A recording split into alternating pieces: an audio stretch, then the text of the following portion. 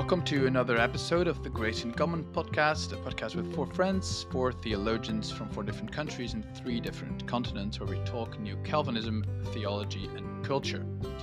My name is Marinus de Jong. I'm a pastor of the Oosterparkkerk in Amsterdam, the Netherlands, and an assistant professor at the Neo-Calvinism Research Institute in Utrecht. With me today are Corey Brock from the United States, pastor of St. Columba's Free Church in Edinburgh and lecturer at Edinburgh Theological Seminary, and James Eglinton, senior lecturer of Reformed Theology at the University of Edinburgh.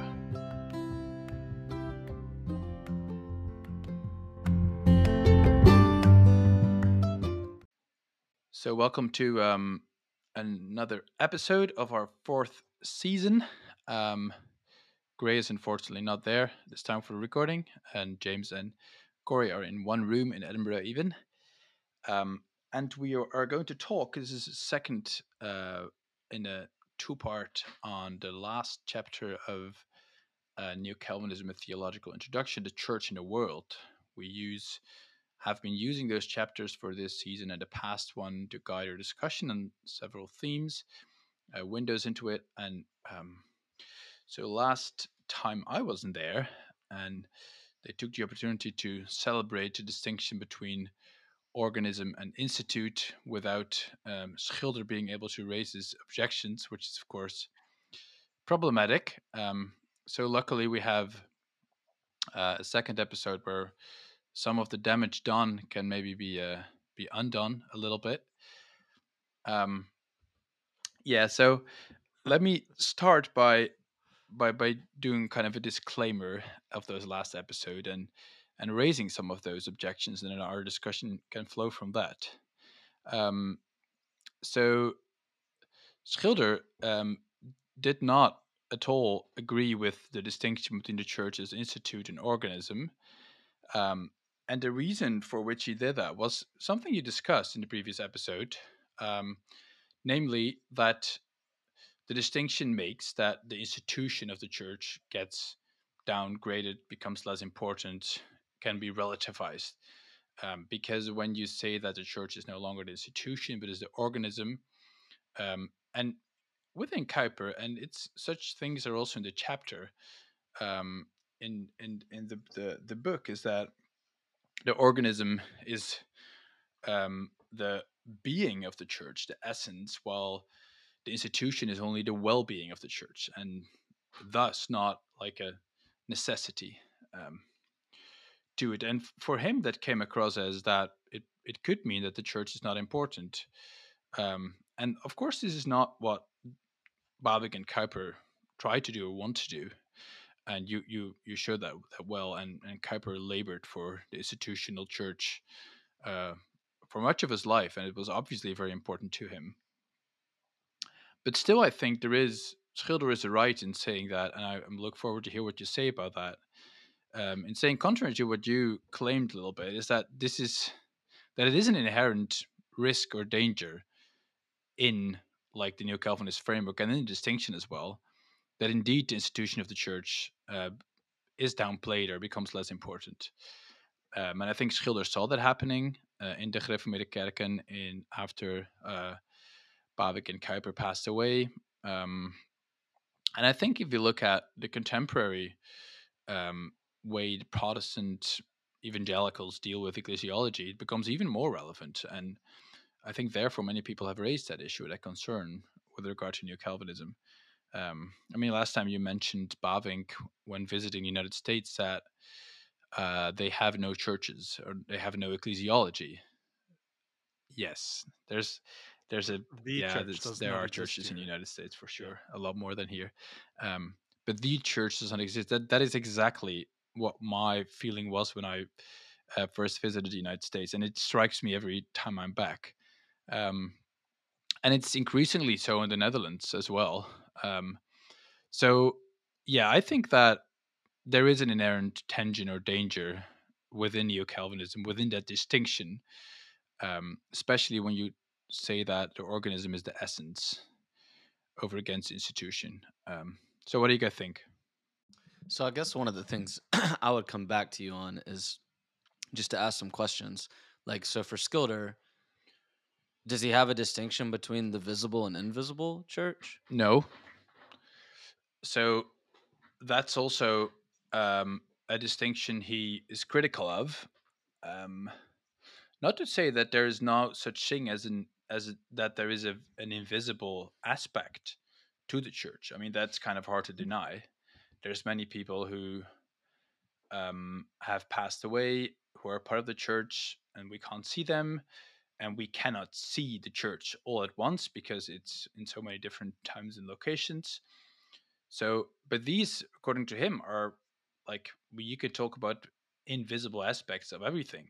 I mean, even like a sports club has an invisible and a visible side in that sense. So he says we should not like theologically um, make that put too much weight to it because again, then you're going to say, oh well, the church is in the end is invisible. It's just the invisible number of the elect, and then the visible church becomes downplayed and becomes less important.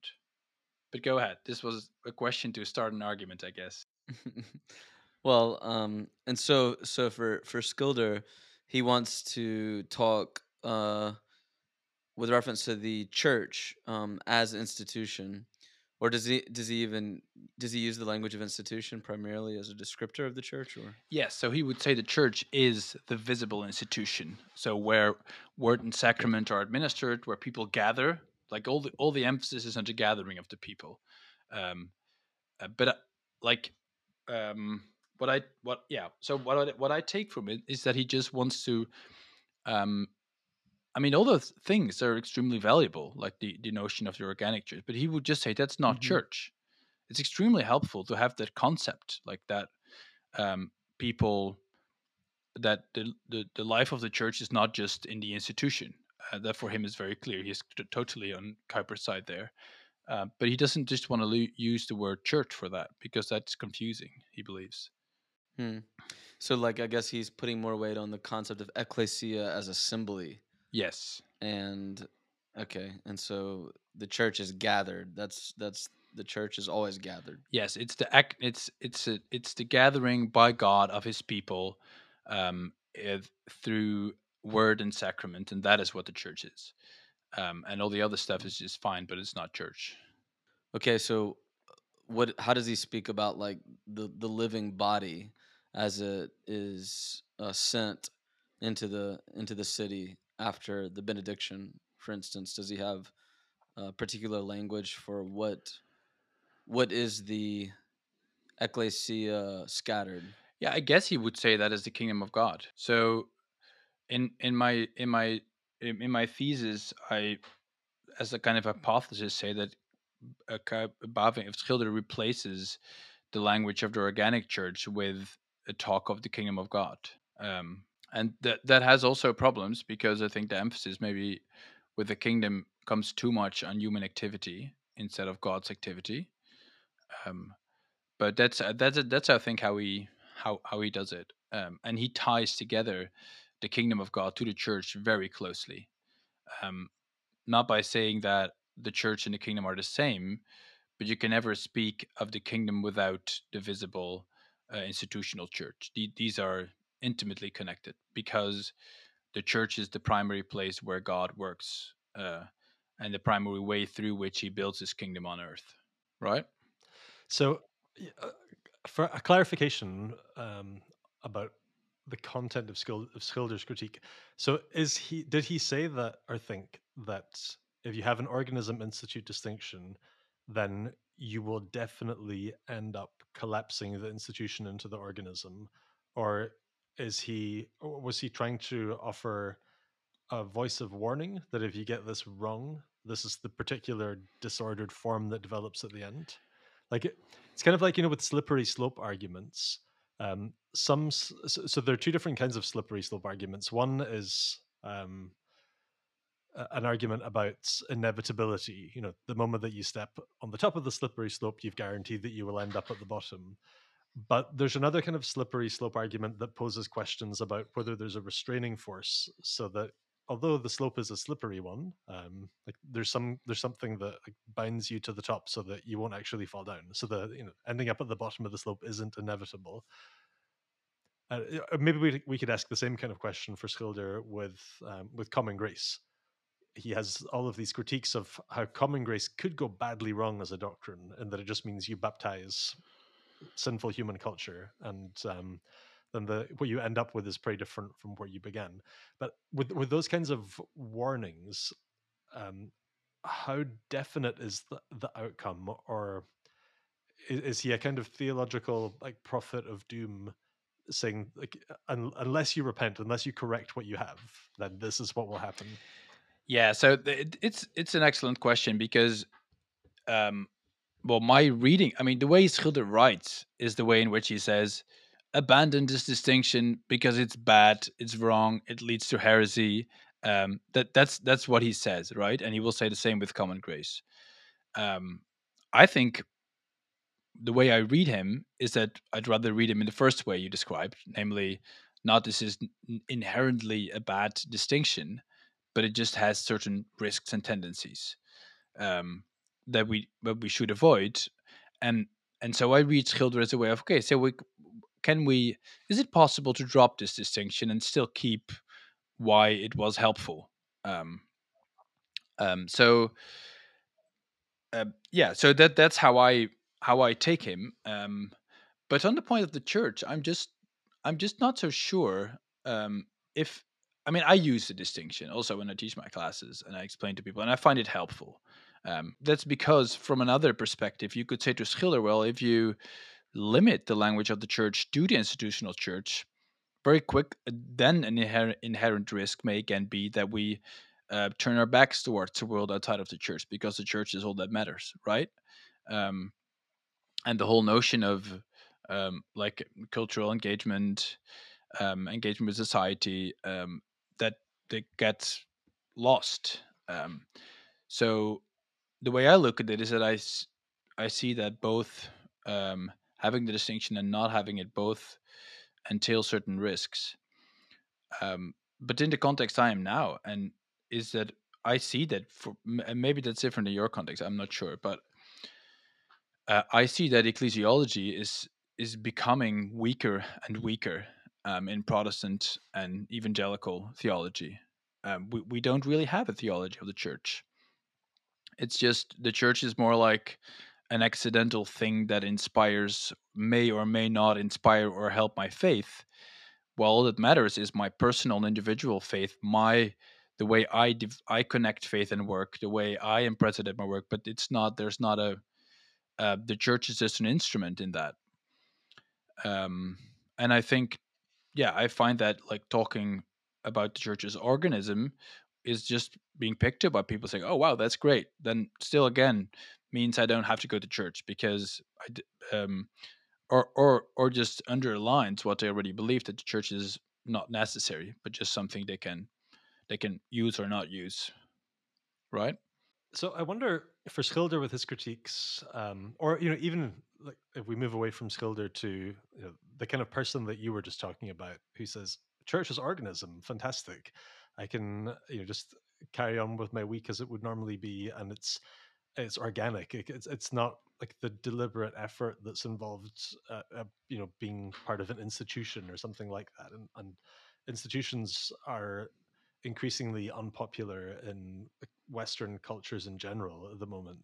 Like we don't live in an age at the moment that's favorable towards all of that effort. And you see this, political parties are asking the same kind of existential questions. The church is doing that. All kinds of charities, anything that depends on like voluntary effort that goes in unglamorous ways and regular ways, with a lot of delayed gratification for the cause, all that kind of stuff. So people from who live in a more unexamined way in that kind of a culture, when they hear the church's organism, then that's very attractive because you get to be part of the church just by existing, and it's more kind of accidental than deliberate, maybe. But for that kind of a person, the kind of biblical text that I would want to talk them through and asking, okay, so how intentionally Christian are you being, and like the parts of the church that you gravitate towards and the parts that you don't? It would be, the Pauline mixed metaphor of being rooted and grounded, which is the metaphor, and the rooted part is organic. Um, and the grounded part is actually like an architectural metaphor, and that is a really important text for Abraham Kuyper when he's developing his ecclesiology. That actually, if you want to have a New Testament way of thinking about the church, you need to mix your metaphors, because the church seems to be, it's like being part of two different things at the same time. So just the organic side on its own, you're kind of sub-biblical, I guess. Um, but then for Kuyper, I think if you just have the institutional side, then that's also sub-biblical in a different kind of way. Yeah. So what you're saying is that if you have take a looking for a biblical basis, you just need more than just the institution when you talk about the church, right? Is that the gist of your argument? Yeah. Yeah. Yeah. Yeah. So, for example, I mean, I was listening to someone give a paper at a conference earlier this year, and he was talking about a particular ecclesiology that developed in Australia. I think it was a particular kind of Anglican ecclesiology that was very insistent on the church only existing when the people of God had actually been summoned and gathered together Mm. for worship. And then at the end of the liturgy, the church actually ceased to exist until the people came back together again on the next Sunday. And in that kind of ecclesiology, um, between like Sunday evening and the next Sunday morning, the church actually hasn't been reconstituted. There is no church. And I guess if you were to take that where it's only institution, and there's a flat out denial of what Kuyper would call the organism, or Bavinck as well, I guess. It creates all kinds of questions then about what does it mean to be what does it mean for the church's witness in the world? It means it's probably quite consequential, actually, if the church is something that only might exist for a couple of hours a week, once a week throughout the year, year after year, century after century. But for people who are called, who receive that call and then actually gather together for worship, who become part of the church for an hour a week. Um, what are you for the rest of the week, for example? I mean, I guess there have to be arguments that can be developed for that. But actually, if you deny the functionally what Kuyper and Bavinck would call the organism, there's a whole lot of theological legwork that needs to be done then that has a lot of bearing on things like discipleship, the nature of the Christian life and the imitation of Christ in the world.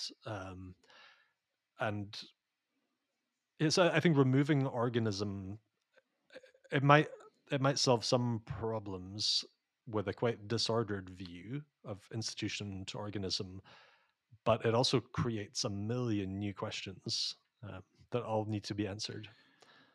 Yeah. Yeah. I mean I do see the problem, but yeah, and I I also tend to, in my own language of the church, speak more broader of it than Schilder does, I think. But I mean, I the other way around that we could ask, I mean, how is, like, what we are doing now, for example, we're recording a podcast. Is this, are we being church now? We're not being church. We're being, this is a different sphere. We're doing academic stuff right now. We're somewhere else. We're not being church people now. We don't do church stuff. I mean, if my elder visits me tonight, then that's church again, right? So I wouldn't say it's limited totally to um that only Sunday gathering. There's more, but there's also kind of a clarity in just saying, no, we now of course I'm still a Christian, and what I confess on Sunday in the church and what I speak with my elder when he comes and visits me is very relevant for what I do now. It's connected, but it's not the same. It's not what I'm doing now. And my kids are at school now. That they're not church. They're not church members now. Well, they are, but they are not. That's not what they're doing. So I don't know. I'm not sure if it helps to all call that stuff church. Well, the organic idea is trying to highlight the metaphor of the church as the body, right? And so it's capturing the mystical union that we have. So this is Kuyper's use of it, Mm. that the church is first, the mystical union, the body that's unified to Christ by the Spirit. And the organism of the church is the living body that is united to Jesus no matter where we are, right? So we remain the church as we exit the institute, the building, the time between the call to worship and the benediction, because we remain in Christ. We are and the invisible body remains the invisible body, and it's made visible both in the institute and when we leave and exercise any kind of Christian witness out in the world, right? So Yeah, I just don't. I'm still. I don't for Skilder. I don't understand, or I don't see how what you're left with to say when the church exits the institute with respect to this idea of that's the kingdom. But I would say, I think with Kuiper and Bavinck, that that's not the kingdom. It's a witness to the kingdom, but the church is not coextensive uh, in its organic life with the kingdom of God. And so, the other James is going to say something shortly, but the other thing I was going to mention is just some of the text in the New Testament where there's so many times where the word ecclesia or the concept of the church is used, where it does definitely it's speaking institutionally, it's speaking of the gathered people, or the church in Corinth sending the church in Rome needing to send money to the church in Jerusalem to support the Christians there, and it's referring to these institutional dynamics. But then Paul will say things like, um, I persecuted the church of Jesus Christ, right? And by that, he doesn't mean the institute. He means that he called on people to stone Stephen, and in that he persecuted the church. He says of Jesus, these people, and pulling them out of their homes in the middle of the day or whenever it may have been, and ordering their executions.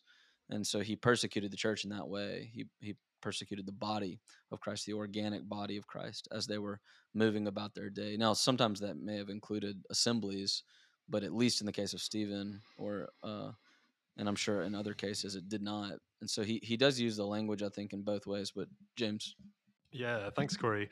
So, um, building on that, you said there, Marina, when my kids are at school, they're not doing church. And I think that the choice of verbs there is really important. So they're not doing church if by a verb like doing we mean there's not preaching going on, there's no administration of the sacraments. But I wonder if a better verb choice would be that when they are there, they're being the church, which is quite different to doing church in that sense. And then if you think about it as the organic church is the church being the church, even when it's not doing the kind of things that actually are properly only done by the church when it's gathered as an institute, then it opens us up to think about where Corey took that in terms of the witness. The organic church is the church when it is being a witness from Monday to Saturday and in the world. Um, so I think if we have absolutely no concept or equivalent concept of organism, call it what you like, where you're affirming that the church continues to exist even when it's not gathered, um, you have to have some ways of thinking about witness again, where let's say if I turn up at work on Monday morning as an individual who was part of the gathered church the day before, and I say and do all kinds of really terrible things that don't make the institutional church that I'm part of look good in terms of its credibility. And if my colleagues who are not churchgoers or not who don't identify as Christians were to say, "Well, why would I go to church with you on Sunday to that gathered institution?" Because look at what you're like as an individual on a Monday morning. Like, if I were to say, well, these two things are completely separate. The church's institution is this thing, that happens on a Sunday, but I'm like that doesn't exist where I am here on Monday morning. I mean, that doesn't really work, and I think that's not very credible biblically. It's kind of disastrous in terms of the witness of the church, and actually really bad for the institutional life of the church as well. So we you need some kind of really good resources that get us into the territory of talking about the witness of the church throughout the week. And if we're going to do away with the idea of organism, but that seems like a real and present danger as well. Like, I think if you take away the idea of organism, if you perform an organismectomy, as Bruce Pest, he coined that great term at one point in one of his works, then we have to have some kind of deeply engrafted way of relating ecclesiology and witness as well. Otherwise, the organismectomy could be removing quite a vital organ, at least an organ that's playing a really important role. Yeah, well, what is interesting is that the way in which this discussion goes now is I think going the opposite way what Schilder intended the discussion to go, because he kind of wants the church to make the church more important and just do not dissect it from the rest of life. So that's just um, so it's I think it's precisely not what he meant. I mean, he of course you are still representative and still connected to the church. You still are a church member when you are in all those other spheres of life. So I think what he kind of wants to do is say by lifting the institution as so central for your ecclesiology, um, he makes it the way its position among the spheres becomes more elevated and more important than it is in Kuiper and Baving's view, right? So he would be critical of saying that the church is just one of the spheres. Um, I think rather he would say the church should be his image is kind of a fireplace in the center of of the spheres. I think I use the imagery of um, a hub in the middle of all the spheres, from where like you are inspired, and where your connection with the living Christ is kind of guaranteed or kept in place, um, where you hear His word and stuff like that, which is all very much in line with what Babak and Kuyper say, and enables you to work in the other spheres. Um, so, well, I don't know if that answers your question, but he kind of wants to make the church more important instead of less important, although it may look sometimes that if he narrows it down very much, Mm. right? So I think that, yeah, that's probably just an important point, maybe for listeners as well, as they're getting into reading Klaus Schilder. That I think, you can correct me if I'm wrong on this, but I think that he plays a distinct and an important role in, let's say, the neo-Calvinist ecosystem of thinkers, in that he's this critical voice within the tradition who is writing at a couple of decades on from Herman Bavinck and from Kuyper, and he's able to use that distinct historical moment to ask some. He can test where the tradition is watertight and where it's not, and shore things up. But the way that he does that is through a distinct kind of criticism, like internal criticism within the tradition. I think one of the most instructive things that I've read on him, it's in this little book called Gesprek over de onbekende Kuiper, conversation about the unknown Kuiper. It's by, I think, George Puchinger and I want to say Nico Scheps. It's an untranslated little Dutch book. And there's one point there in this conversation about the unknown Kuiper where Puchinger is asked about Schilder and his place within Neo-Calvinism.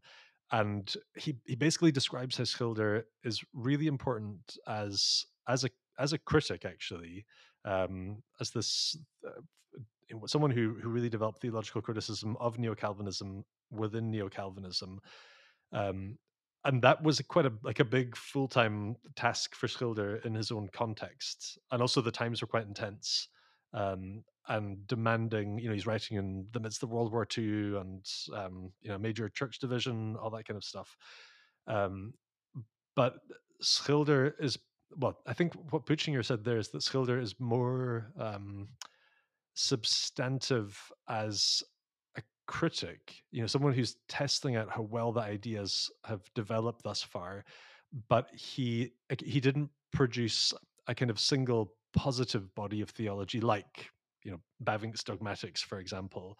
But that means that with Schilder, um, he positions himself within neo-Calvinism as like a moving piece of the puzzle, rather than the kind of he's not the final destination of his own thoughts. If that makes sense. The kind of, like, he doesn't reach the end destination of, okay, this is the fixed articulation of what this should be, because the times themselves are very fluid and combustible for him.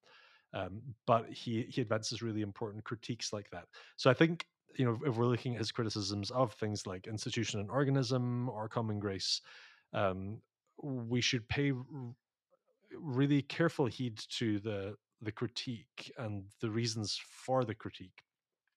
But at the same time, I think when I read Schilder, he's always an invitation to carry on thinking. and to revisit what was there in the first place that he's criticizing. Yeah.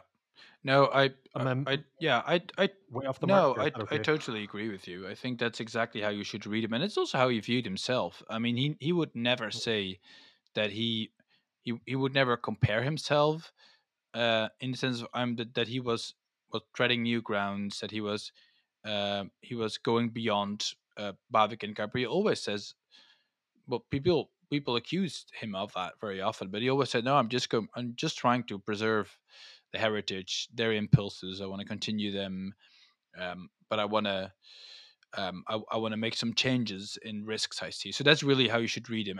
And you are also right to say in that he doesn't really, um, although I think his thought is coherent, he is not building like he's not building a system of thought, uh, like Kuiper and Baving did that. Um, Kaiping and Baver, I love it. This is great. that's an interesting slip. Yeah, We've truly become right. one. Um, so no, so I think you're right, and this is how you should read him. And I think our discussion just shows that very well. Um, that if you sometimes take some of his critiques like too far or to his extremes, you end up again arguing something that exactly he didn't want to argue. Um, so yes, I agree with the picture you have there. So you'll see people make the same arguments today. I can think of several contemporary pastors or theologians that are saying some similar things right now, especially in the States, that Scudder said about uh, the downplaying of the Institute because of theological distinctions like that. But I don't really know that. Well, I wonder in terms of the States, especially, that if theological distinctions are really at the heart of what happened. I think, like you mentioned earlier, just rabid individualism is actually the issue, and the distinction, the theological distinction, is something that actually not very many people even know about. But it's just the conditions of the culture that create a downplaying of the institution in an age of deep suspicion of institution anyway. But I guess one of the questions I was wondering is what is it that Scudder saw that led him to think of the distinction as dangerous? So what were the kind of precise issues in the middle 20th century Netherlands that led him? Because I guess on a first thought, I wouldn't think it would be, just me and the Bible and my quiet time is all I need. But maybe it was that.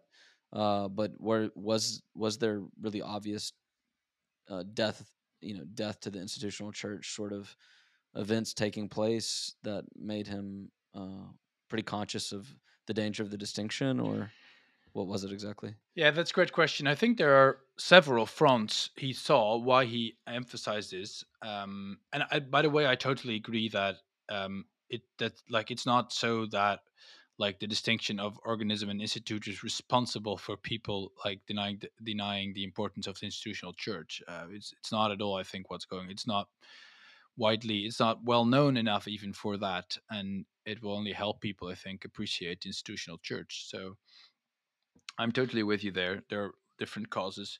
I think one front for Schilder was pietism in his church, which just what you said, indeed, and that's exactly the same front Kuiper had, right? People who were just say, okay, I want to go to church and I want to sing my songs and prepare to go to heaven. To say, in this like of ironic way Schilder can depict it. So pietism that it turns his back on the world and on society. Um, so I think for him, the church is a way to ensure the communal, covenantal aspect of just your life of faith. That it's not something you do alone. I think that was very important for him. Um, Community was a buzzword word in the 1920s and 30s, picked up by many theologians and also by Schilder. So that for him is a key part, opposed to pietism, which is more individualistic. So yes, that's one thing. Um, I think another one is that I think what resonates behind, well, there's another front. I think is just the rise of communism and fascism and national socialism in his days, where he just saw people who went to church but were still member of the National Socialist Party, and then he was like, how is that even possible?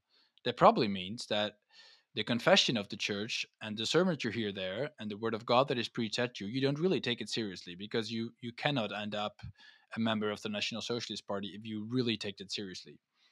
Um, so when the war broke out, he would be in polemics with a major figure in the National Socialist Party who was also a member of the Reformed churches, of the Gereformeerde, the Kuyperian churches, and he would say, it's a lack of, it's the Reformed confession that you don't take seriously, um, um, which you which connects you to the church. That is where you are wrong, right? And that's where you need to convert and stop being in favor of the German invaders. So these are two fronts. And yeah, go ahead. There's something else I could add, but go ahead. Well, okay. Well, yeah. So I see it on the pietism side, like that. That's an obvious one. But I guess when you talk about then or now, when I look out and see a church, institutional church that lacks a living community, it's the organism distinction that actually I would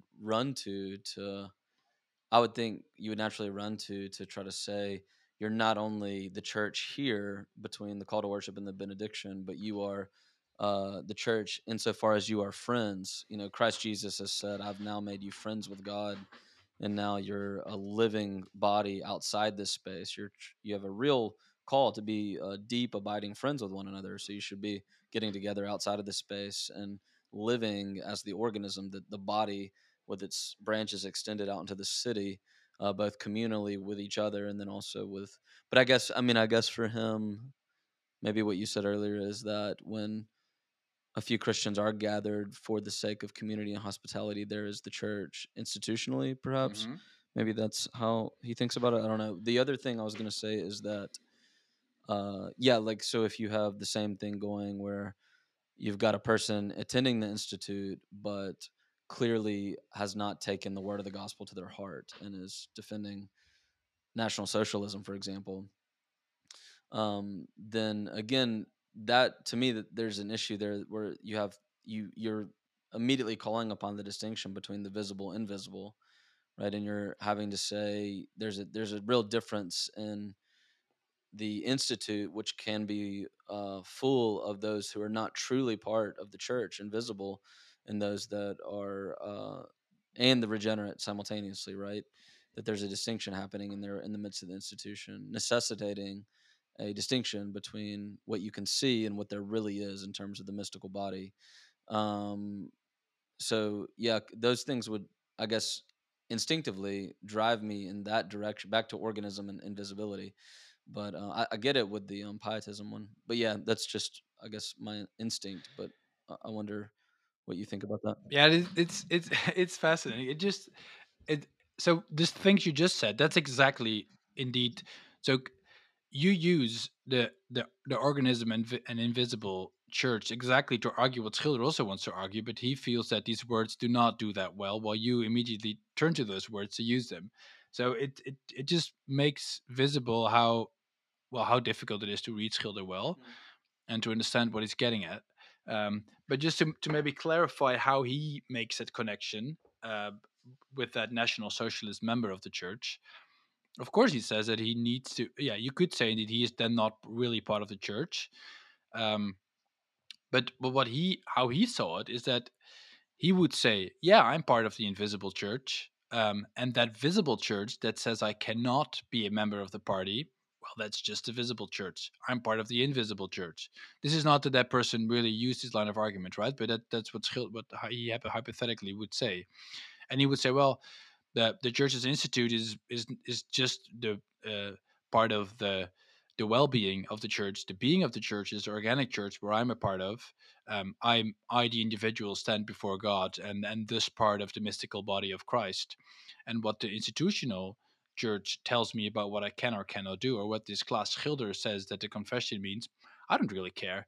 That's just institutional church. It's not so important. Um, so, right, is this helpful in seeing Yeah, how he means yeah, I it? see what you're saying Yeah, there. That's helpful. Yeah, that yeah, is helpful. Yeah. yeah. So, yeah, and maybe to add another layer to it, I think deep down, what connects Schilder's concerns is a connection between God and history. Is in saying, I mean, he was shaped very much by the First World War, um, where he saw that that like people could not connect God and history anymore because the First World War was experienced as a collective failure of Christianity, um, and so what he I think is getting at with his emphasis in ecclesiology is to just talk about like the concreteness in which God is present in this world, right? That is not something that you can that is vague or mystical, but it's concrete. It's a bit like Bonhoeffer in that sense. When Bonhoeffer says uh, concrete imitation of Christ, following him, just um, in actual deed. I think that there's a very similar call Schilder has to for example, that pietist who just um, wants to do it individualistically, and for him that's like you just run away from what God asks you to do concretely, and that he does through the church very concretely, through sermons, through sacraments, visibly. And also for that National Socialist who says, no, I don't care what the church says. And Schiller would say, no, the church is very concretely what God is doing in this world, and saying the church is not important, just a way of escaping that concrete imitation of Christ. So a lot of the discussion so far has been on Schilder and his critical ways of looking at institution and organism in ecclesiology. But by this point in the conversation, we've kind of pivoted to another feature, actually, that's quite prominent in the chapter in the church and the world, with talking about the church and the spheres and sphere sovereignty as it relates to this. And we did touch on sphere sovereignty in the first part of this discussion in the other episode on the chapter. So I don't want to repeat that, but is so when we're thinking about the importance of sphere sovereignty in a neo-Calvinist ecclesiology, does Schilder also have anxiety about s- sphere sovereignty, like so anything equivalent to his criticisms of organism and or institute especially? Well, yes, he does. Of course, he does. No, no, he is very critical of the idea of the spheres. Exactly, because he saw that as a way to like isolate the importance of the church by saying it's just a sphere. So he especially and yeah, so he especially opposes that the church is a sphere just like all the others. I think that's one of his critiques. Um, and I think what he also feared, again as a consequence of the idea of sphere sovereignty, is that all those spheres, well, just that they could like use it as a way to escape um, what the confession or what God's word or what the church says about what it means to follow Christ concretely, right? So that you dissect life. It's a kind of a new dualism. It's a kind of irony there. I mean, the whole idea of sphere sovereignty was, I think, brought up as a means to counter um, a dualism, because all the spheres are rooted and connected to Christ's lordship. But then I think that Schilder saw that through a back door, they can again enter a new kind of dualism by saying, well, we have the sphere of the church, there we can do our religious stuff, and then we have the other spheres, and there we can just do whatever we want. And now, of course, I'm exaggerating, um, but it's because you dissect a new kind of dualism can enter through the back door. Wow, interesting. And does he distinguish at all between Bavinck and Kuyper on this? Something that people ask questions about quite a lot is Kuyper spoke explicitly about sphere sovereignty. Bavinck doesn't really seem to, at least he doesn't use the term. I think we can still see the thinking there, but um, when he's reviewing the tradition, does Schilder, um, does he seem aware of that difference? Is it important to him? Maybe it's not. Oh yeah, I mean, in general, he's a lot more critical of Kuiper Mm, and not so much of Bavinck. I mean, he always, very often, you can hear him saying, "You say that I'm diverting from Kuiper," and then he says, "Yes, I am, but I'm just going back to Bavinck." Um, and that's also how he felt himself, because he was in Kampen, right? mm, And he that felt very much the Bavinck connection there. So he's hardly ever critical of Bavinck, and when he is, um, he almost apologizes for it that he is. Um, Rightly so so. that Come on, it class. rightly so, rightly so. Yeah, yeah, yeah. Of course, you'll be glad to hear this stuff. Now, I think sometimes I think I think there's one quote where he's discussing common grace, and then he says something like that even such a fine spirit as that of Bavinck can say such things. So he's kind of disappointed that Wow. Bavinck goes goes on about common grace in a direction he doesn't like it. So yeah, I mean, there's definitely a pretty big distinction there, and also always keep in mind. I mean, he more than Kuiper and Bavinck themselves, he's addressing the Kuiperians and the Bavinkians around him. So this idea of sphere sovereignty was very much a catchphrase, just as it is now in Neo-Calvinist circles. Already was that in the 20s and 30s and 40s. Just the words people used, also people who had no clue what it actually meant, and just using it for all kinds of purposes. And that's where he is up against. Yeah. So here's a question based on what we've been discussing in Schilder's critique on the ecclesiology of Bavinck and Kuiper. So the reason this part of Schilder's critique is like echoes with me, and I find it also very relevant in a contemporary context, is on what I just mentioned on this weakness in Reformed ecclesiology. So the way I see it, and I'm looking forward to hearing what you think about that, is that like um, so that the Reformation, and this is nothing new or special, when they when they moved away from Roman Catholicism, they wanted to make some changes also when it comes to ecclesiology, right?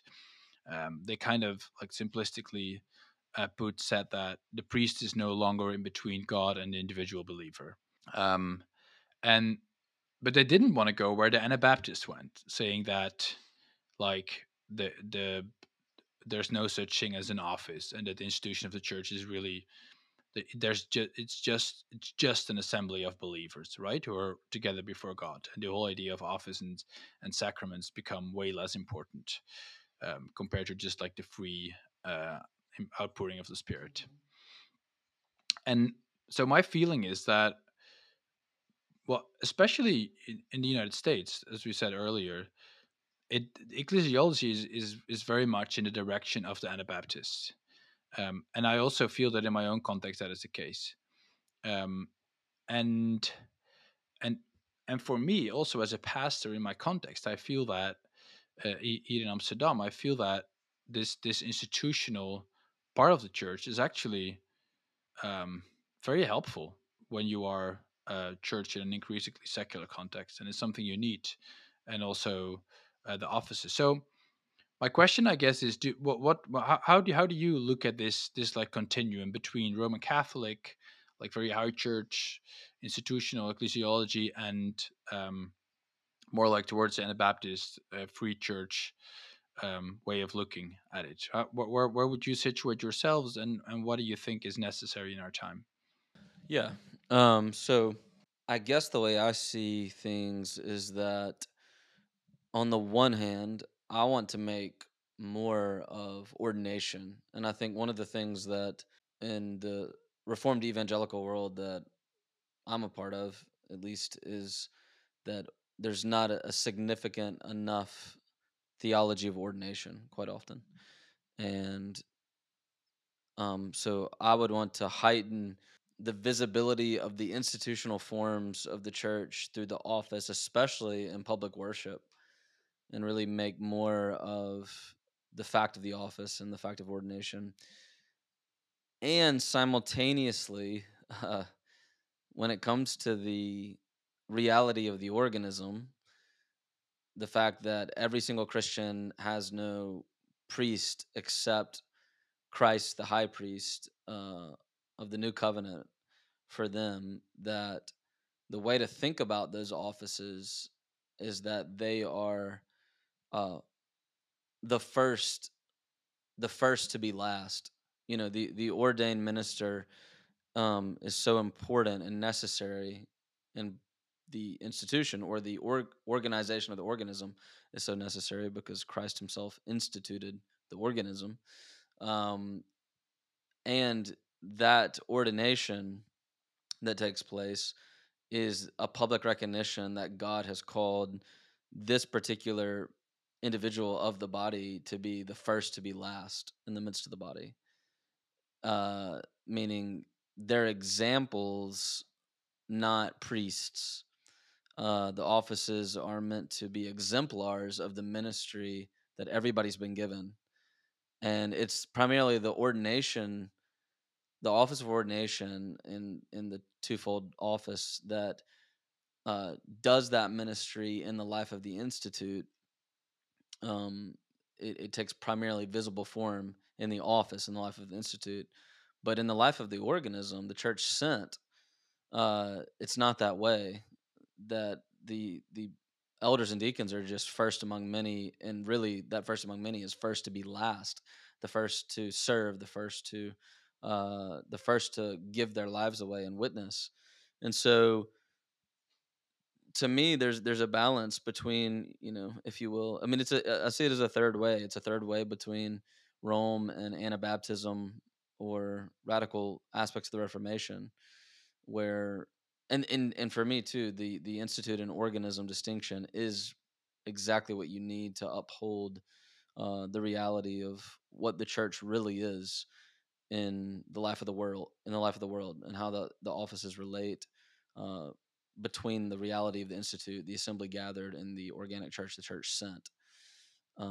So yeah, I mean, that's a rough ecclesiology, but that's kind of the way I think about it. So I'll try and say something from a very different, quite a different way to answer the question. The supplements what Corey has said. So a couple of weeks ago, I was talking to a friend who was an atheist who has more or less become a Christian now, and he was telling me about different churches that he had visited when he was first starting to explore the Christian faith really seriously. And he went to a few evangelical churches where he really like struggled to connect with the way that they were presenting the Christian faith. And the big struggle he had with those evangelical churches was that they were trying so incredibly hard to make Christianity seem not weird in any way. And from his perspective, he was aware that he was an atheist until, relatively recently in his life. And something weird had happened within him. And he now believed in God and wanted to believe and was actually looking for the thing that he'd rejected before. And he was aware that he was becoming a very different person and that he wanted things that before he would have found extremely weird, only to go to evangelical churches who really bent over backwards to try and make everything seem as not weird as it possibly could be. And I think at the same time, when I was listening to him talk about this, I can sympathize with something that's good in what those evangelical churches were trying to do, which is to say to someone who is inquiring about the faith, we're human beings as well. And we inhabit the same world as you. We have the same struggles. Like we're not aliens in that sense. So there's something good there to be affirmed. But what those evangelical churches really struggle to do in their ecclesiology is to have some kind of thing that actually centers the weirdness, centers Christ's sacrifice on the cross, that centers the strangeness of sacraments, and just the general otherworldly oddness in this world of what Christian worship is actually all about when you really think about what's going on. And I think that for those churches, if they had something like an institution organism distinction in their ecclesiology, the organism part actually is very useful in um, helping people who are part of the church to remember that alongside their non-Christian friends and neighbors, you can affirm common humanity, and at one level, you're not weird. You're a human being amongst other human beings, but the organism part of the ecclesiology becomes a space where that gets emphasized, where you can really develop that. But the institute part says we're not just like everyone else, and we're actually quite a weird community with very weird practices. And the institution actually stops you from giving up on that. So I think for my friend, when he'd gone to these churches, if he'd gone to a church that had quite a well developed neo-Calvinist ecclesiology, the church would have been able to, and its members would have been able to say to him, we are like you, we're human beings. But the church would have also, as a group of people, as as an ecclesia called together, been able to say, but we are weird, and actually that's just what you're looking for too. So I think in that kind of context, for evangelicals, there's a lot to be gained in that kind of distinction. Yeah, so then just responding to you, James, you say that the distinction between institution and organism just helps emphasizing the institution, right? Yeah, And it giving does. Yeah, giving a proper place to it, which is exactly yeah, what Schilder also argued yeah. for. Yeah, interesting. Mm. Yeah, cool. Well, you both what you said really resonates, I think, with how I look at it myself. That like the idea of ordination is important. I also agree, Corey, that although we indeed need to walk a middle way. I'm just wondering about that word example. If that's not just a little bit too, if it's enough um, for what ordination means. I think I would tend to give a little bit more words and weight to the ordained office than just being an example for the rest or something. I don't know if you were being limitative, probably not in what you said, but um, not priest. I agree there. Um, but I mean, even in the forms we use for the ordination of pastors, that language is pretty intense. I mean, that's not it's maybe not a priest, but it's not so far from it. There's stuff like I think there's this quote from is it Revelations where like there are the precious stones in the hands of God or something. I don't know. It's when I first read it, I was like, okay, that's a lot. And also quotes from the letters, the pastoral epistles, where those who are in office will face a stronger judgment compared to others, something like that. Yeah, from James. Don't all desire to be teachers, knowing that you will be more severely judged. Yeah. Right, it's not pastoral epistles, it's James. Yeah, thank you. I totally agree. Also with what you said, James, by the way, on the weirdness of the church, that the institutional church helps you remember you are you are weird. Your kingdom is your king is in heaven. You're a colony of heaven. Stuff like that. I really resonate with that, and that's exactly also why I think it is important. And I mean, Roman Catholics, they do that well. They are weird. They have a weird liturgy, and that is and maybe a bit too much, but that is a good and also an attractive element, I think, in them, also for secular people. Yeah, so on the exemplar idea, I was referencing the idea that the officers are the first to example the mission of witness. So, because everybody's, I would see the whole church, the whole organism being called to the ministry of word and deed.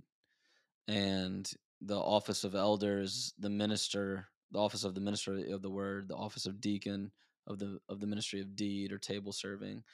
And so I would say exemplar with respect to the organic movement outward to the work of witness. But I agree with you that it's certainly more than that. That's not enough. I mean, that's just an aspect. Right. Yeah, So yeah, I yeah. mean, in the language we have as well as shepherd, under shepherd, Mm, presbyteros, a presbyter, elder, yeah, yeah, minister, pastor, um, all of these terms. I mean, it also throws yeah, you into the really difficulty of how you speak about kind of the minister and the elder as well, and whether or not you need a distinction there too, and how all that works. But yeah. No, okay. I I agree there. I think, and I think there are even priestly elements to um, the Protestant pastor or yeah, minister. I mean, um, to take for example that the way in the Calvinistic liturgy, the absolution is moved from the confession seat to the pulpit, but it's still there. I mean, it's still the pastor who speaks out to absolution, forgiveness of sins on behalf of God for the people. So there is this sense of a priestly intermediary is still there. It's not completely lost, and I think it's also good to keep that in place in some respects without overloading it.